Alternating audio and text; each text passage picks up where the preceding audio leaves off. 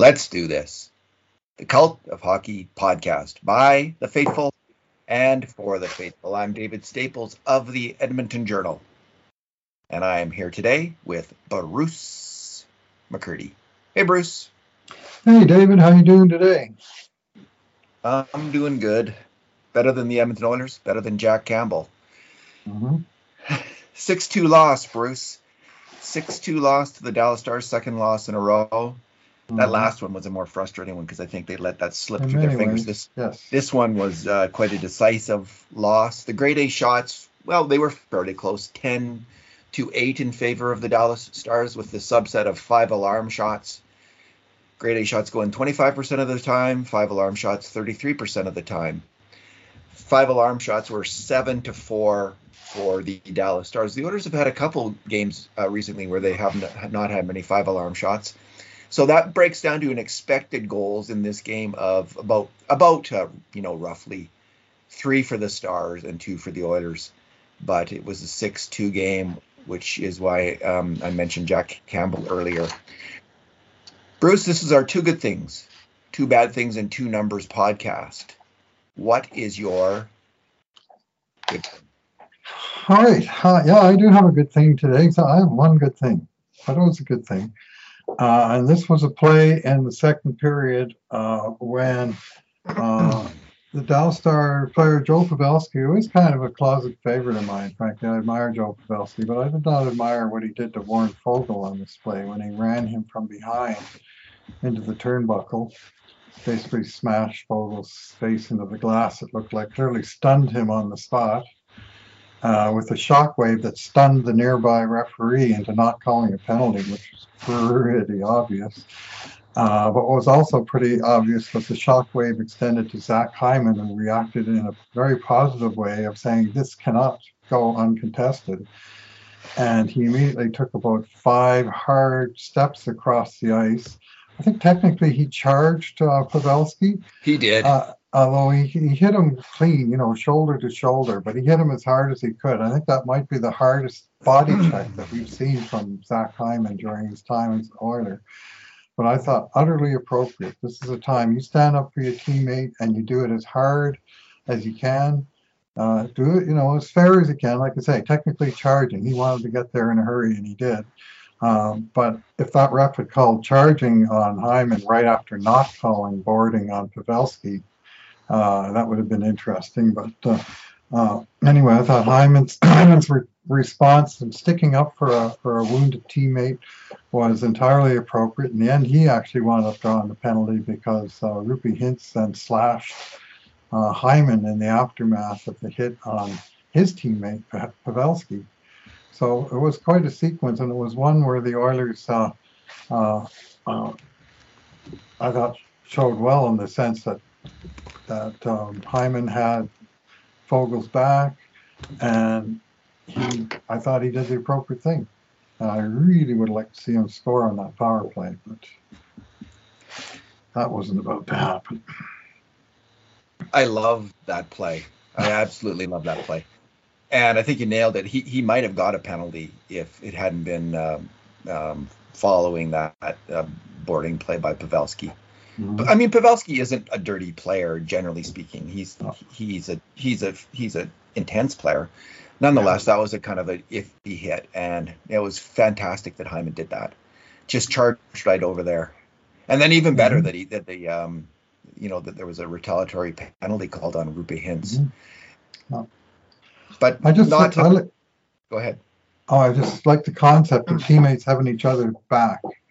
And to me, I like the old closest teammate rule. When one of your guys gets hard done by, whoever's closest, and it doesn't have to be a big tough guy. It just has to be somebody who's team first. And I think that definitely describes our man Zach Hyman. Okay. I have to have a good thing, or is that the only? Is that the only one? Well, as I said, the Oilers had 4 5 alarm shots, and 2 of them were off the stick of Leon Draisaitl. One of them was the one good moment in the game for the Oilers, really. well, the other good moment other than Hyman's hit. The Oilers were down 2-0, and the Oilers had a power play, and their power plays had up to that moment been tragic comedies of errors, just horrible miscues and misfirings, nothing going right, like happened for the Oilers all game actually.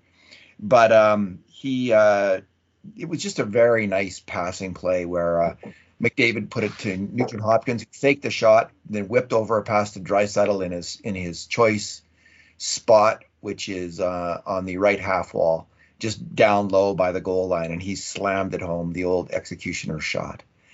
And Tyson Barrie had also charged the net, opening up that passing lane. Yep. So lots went right on that play, but Draisaitl's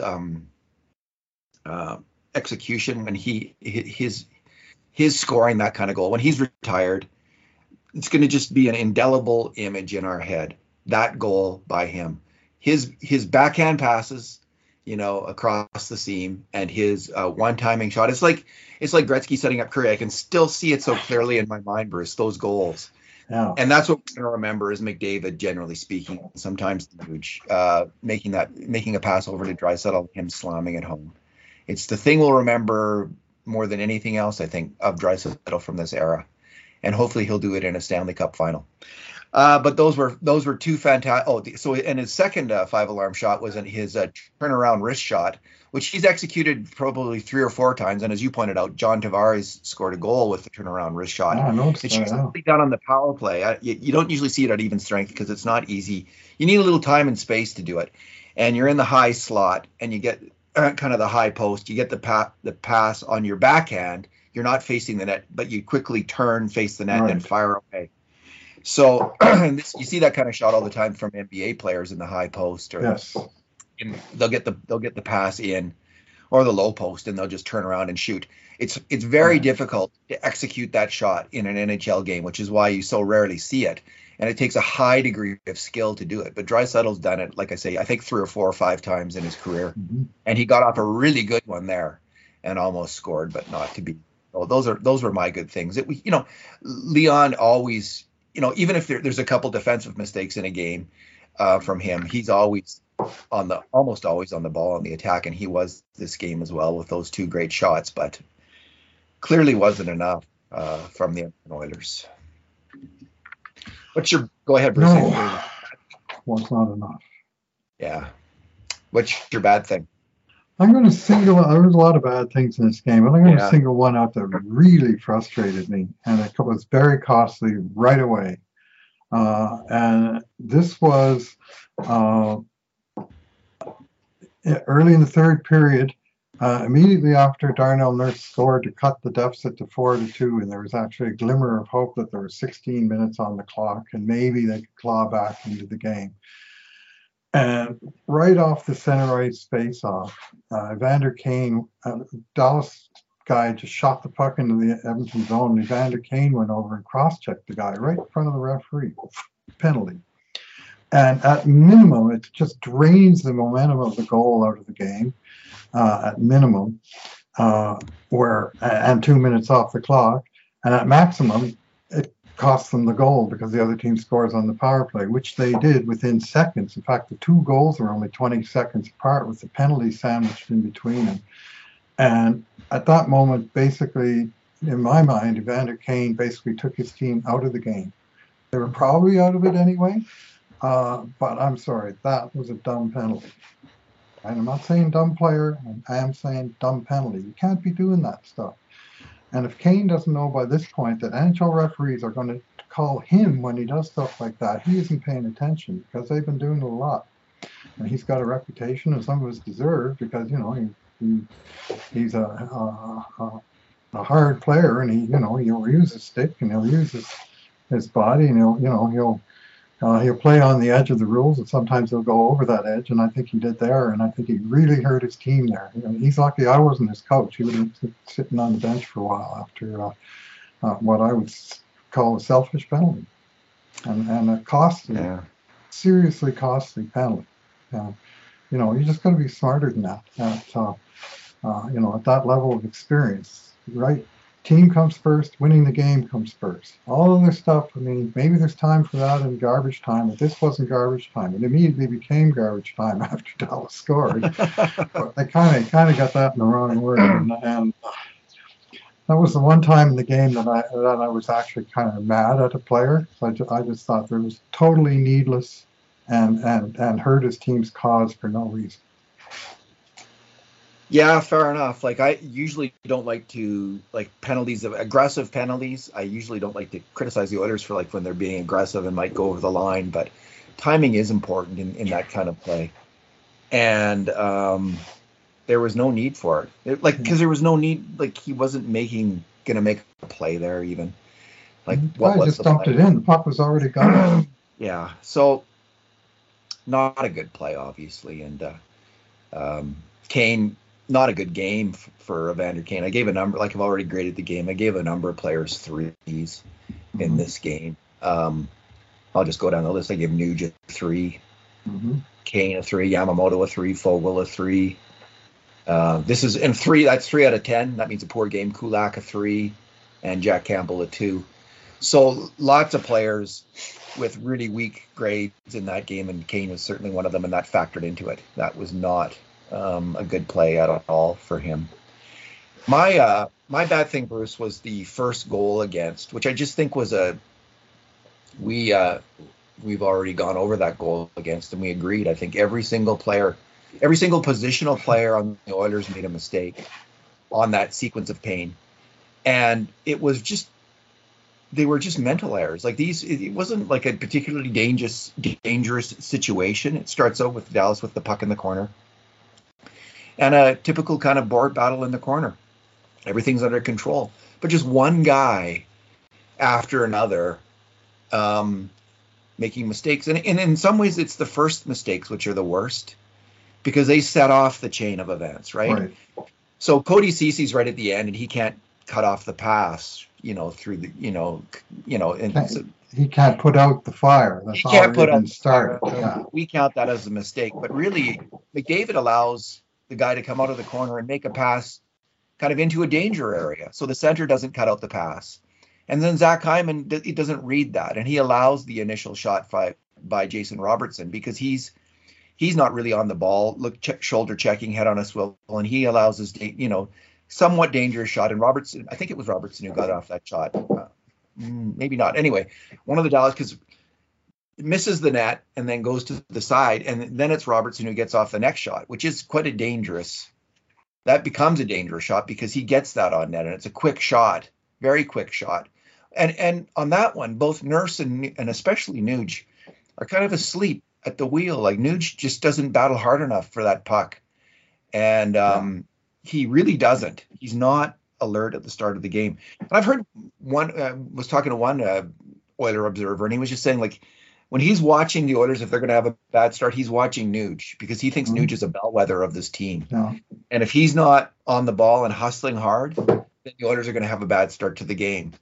Well, they've had a lot of bad starts to the game, and this was one of them. And Nuge was certainly asleep at the wheel there. Nurse doesn't make the play, and then Ceci can't make the play either. So all 5 Oilers, but I think it's actually the 3 forwards. And Nurse got on the wrong side of that puck battle at the bottom of the circle too. It was Nurse and Nuge together, and somehow the puck and at least one Dallas guy got inside of him, and that was that. So I think the 2 defensemen were the least to blame. It's the 3 forwards, and these are all very well paid veteran forwards. You need to clamp it down early in the game on defense. They, until that, just get on them. Don't let them give up that first goal. You've been doing it too much this year, and it's plays like that where there's a lack of defensive intensity. Essentially that, which is the culprit, and goal against. So bad things start happening from there. Yeah, when you got a Dallas guy with an unmolested shot at the net, and Joe freaking Pavelski alone at the side of the crease with his stick on the ice, tapping. Oh. You know where that one's going, right? Yeah. No, Campbell. How many tip-ins has Joe Pavelski scored against the Oilers? 1,000? Yeah. Campbell off Robertson's shot there. Campbell did kick out a rebound, but that was a hard save because it was such a quick and dangerous shot from Robertson. Campbell kicked it out there and then it was put back to Pavelski across the seam, and CC didn't stop it. But I didn't think Campbell was to blame on that one. We tagged him on other goals, but that was a tough save, the initial save, and you just hope the goalie makes the save, and wherever the puck goes, it goes, and it's up to everybody else to cover up for it. But by then, just one mistake after another. Bruce, what is your number? Yeah, well, I got some interesting ones, but I guess my official number, and I'll try and shoehorn the other one in a minute, but 4, 5, and 0 is my number. Now it's 12 games in the season. The Oilers have played 9 games in the friendly confines of Rogers Place, and now they're 4, 5, and 0, where they've lost 5 regulation games of their first 9 home games. This is where you're supposed to be have the advantage. You got the last change. The other team's traveling. You got this supposedly strong team. You should be banking points, and have a losing record on home. Even an average team will be better than average at home typically. But 4, 5, and 0. I mean, the Oilers are already at a sort of a -6 disadvantage road to home games on the remaining schedule, and they're behind the 8 ball at home. 4, 5, and 0. They've got 3 and 0 on the road, thankfully. Hopefully they can continue something close to that. But this record at home, and frankly, after the disappointing way that they lost the last game by giving in 3 in the third period, 3 unanswered in the third period, to then come out and get swamped 6-2. I mean, that's a 4-period span where they got beat 9-2 in their own barn. 9-2. I mean, not good. Not good. Not good enough. Not good. Not good enough. All right, Bruce. My number is 874. 0.874. Okay. That's Jack Campbell's save percentage, 0.874. And goalies started. I'm saying starting of goalies who have played 5 or more games in the NHL, so kind of the starting goalies. There's 39 goalies who have played or have appeared in 5 or more games. Mm-hmm. And Stuart Skinner has the second highest save percentage at 9.944 after Jake Ottinger. Mm-hmm. He's played in 5 games. And of those 39 goalies, Campbell is second from the bottom. He's at 874. Elvis Merzlikins is at the bottom with 863. So this is a real slump for Jack Campbell. His quote, he's talked to the media, and this is Daniel Nugent-Bowman on Twitter reports this. Jack Campbell saying, quote, "It was kind of like it's gone all year for me personally. I just haven't brought my best. Frankly, I've just been pathetic the way I've been playing. I owe it to this team to bring my A game, and they haven't seen it yet," unquote. So that's a very fair assessment from Jack Campbell. This was probably his worst game of the year, I'm going to suggest. We had him making mistakes on 3 of the first 4 goals. The far out one, it was, I think, Colin Miller, who drilled that in. Louis was, making it sound like Bobby Hull fired that puck. And it was a hard shot, but it was clear Louis DeBrusk was initially kind of covering, I thought, for Jack a little bit, but then backed away from that when he saw it wasn't screened. And it wasn't screened. He should have had that. And hit him in the glove. Did it go through it, or did it bounce off and over it? I don't know. The webbing in the glove, looked like it had almost a puck-sized hole in the webbing. Maybe they should try tying that up a bit tighter. But I don't know if that's what happened. It looked like it might have. Saw it happen in baseball. Vladdy Guerrero, he did it, I think, twice this year, where a throw went right through his glove because the webbing wasn't properly. Anyway, that might as well have. I mean, there was a puck-sized hole in my head after that one. That hurt my brain to see that. And I think Koskinen would have had it. Let's put it that way. He missed Robertson's shot shortly thereafter, or 8 minutes thereafter, the 3-1 goal. One that hit the post, and then Robert. It was a B shot, though, eh? It was a B shot. Goalie should have that, though. It only goes in on average about 12% of the time, a shot from that area. It was a good shot, but he's got to have that one, and he lets out a bad rebound on the next one. It's on the power play. right into the slot. So he had a really rough game. And as we say, according to our calculations of these shots, he should have let in about 3 goals this game, and he let in 6. So not his best night, and he's just off to a really rough start. Now again, he's had 5 good pro seasons in a row up until now, and he had a really great run of games in Toronto last year, and he had a really bad one when he was injured.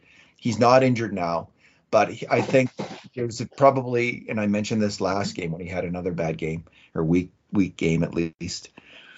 He is on a new team. He's settling into a new community. He's settling in with new defensemen. He may be feeling some pressure from a new 5-year contract at $5 million a year. Like, there's a lot of things, a lot of change in his life, a lot of things different. I'm not gonna say anything more than he's on a bad streak. Anything about the signing at this point, he could easily turn it around and start to play well, like he did in Toronto for a long lot of games.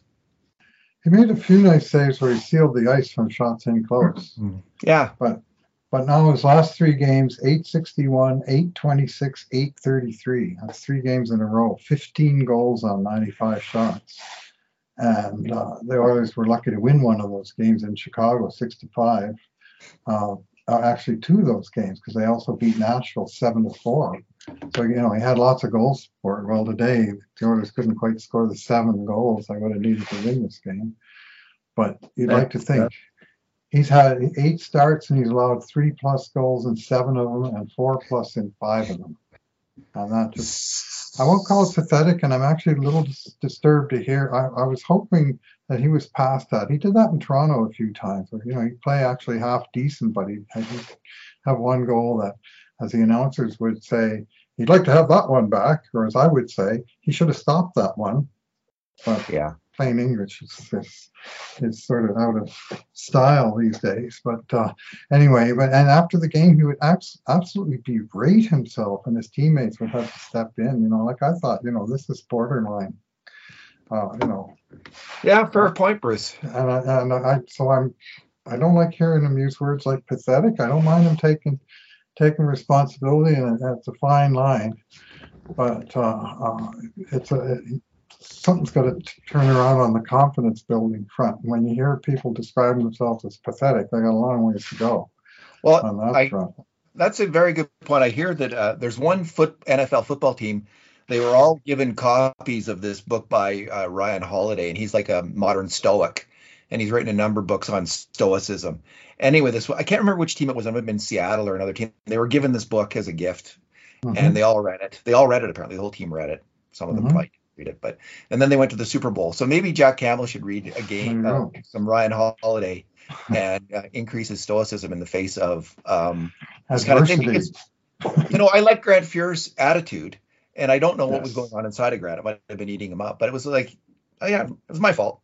But that would be it, right? I lost that one. But it was always kind of said in this kind of happy-go-lucky attitude. Now, I don't know if there was inner turmoil with Fuhr, but that's how he was always on the outside. It was always just, it was my fault. I let the boys down. But it was quickly allowed everyone, including himself, I think, to move on. And maybe no teammate blaming, and I respect that. And I haven't seen Campbell do that even remotely, even once. Yeah. And so I do respect that. But self-assessment's good. Self-criticism is good. Self-flagellation, not good. It's hard, like when you're the goalie and the defenseman. I feel for the goalies and the defensemen because they often bear the brunt of that. Like when they make a mistake, it's in the back of the net. It's really hard to deal with. And but he is an NHL goalie. He's a professional. He's going to let in a lot of goals. He's going to make a lot of mistakes and just going to steal a few too. Yeah. So I think they probably have sports psychologists on the team, so maybe they'll work with him on that. So, Bruce, any other? But this number is too good. These numbers are too severe to not mention. Oilers had 6 power plays to 3 for Dallas today. The Oilers were on the power play for 11 minutes and 27 seconds, during which they got 6 shots and allowed 3, including 2 sort of dangerous ones on their first power play when they were totally asleep. and 1 goal. So 6 shots in 11 minutes and 27 seconds. Dallas had 3 power plays, 2 minutes and 34 seconds, 8 shots and 2 goals. So they actually had more shots in 2 minutes than the Oilers' potent, lethal power play had in 11. So however potent and lethal the Oilers' power play is, their penalty kill is the antidote for that and then some. I mean, that penalty kill is scaring the crap out of me. It is so vulnerable and just riddled with holes. It seems like they're just giving up easy looks from in tight or even inside the blue paint. A couple of them today. And it's a major concern at this point. 8 shots in 2 minutes. Yeah, not good. So I was talking about the Oilers only having 4 grade A shots this game. Mm-hmm. That happened against they actually beat the Flames when they only had 4 grade A shots. And against St. Louis in a loss, they only had 3.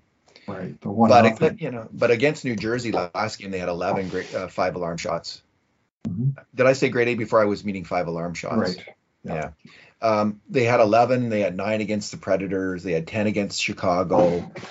10 against Pittsburgh recently, 7 against the Blues. So they're getting a lot of 5 alarm shots most games. So this was not their game in any way. They were just not going to win this game, let alone score the 7 goals needed to win this game. So, yuck. Yeah. Well, the good thing about this game is that a game against New Jersey, as you mentioned earlier, that loss was really hard to take. It was an exciting game, fun to watch. Yeah. But ultimately, the result was a real kick in the junk. Today's game it was obvious in halfway through or even before that the better team was going to win this game, and it wasn't going to be the Oilers because they weren't the better team. And at least it was unambiguous. And if you're going to deserve to lose, then go ahead and lose. It's those games that could go either way that are hard to take. It's like me looking out the window right now and thinking, am I working my observatory shift tonight? The sky is completely cloudy. It's snowing out there. The wind is blowing. I know it's like minus teens and the wind chill. Like there's 0.00% chance. So I can just put it away. It's done. It's unambiguously not going to work. Let's move on to next week. So now the Oilers have to do the same. And it is a wicked week. What a road trip. 4 games in 5.5 days. I don't quite know the order. I think it's Washington, Tampa Bay, Carolina, Florida, with the last game being Saturday afternoon. And that's 4 very tough teams in their barn without a lot of rest. And the Oilers coming in playing, the Oilers coming in playing poorly. So this will be a challenge that will test the mettle of the team. And maybe it's what they need. I mean, the last road trip was exactly what they needed at that time, and they just need to respond similarly. But they're going to have to do something different to get some results against teams like that in their barns. Indeed. We'll leave it there, Bruce. Thanks for talking. Thanks for listening, everyone. And in the meantime, and in between times, this has been another edition of the Cult of Hockey podcast.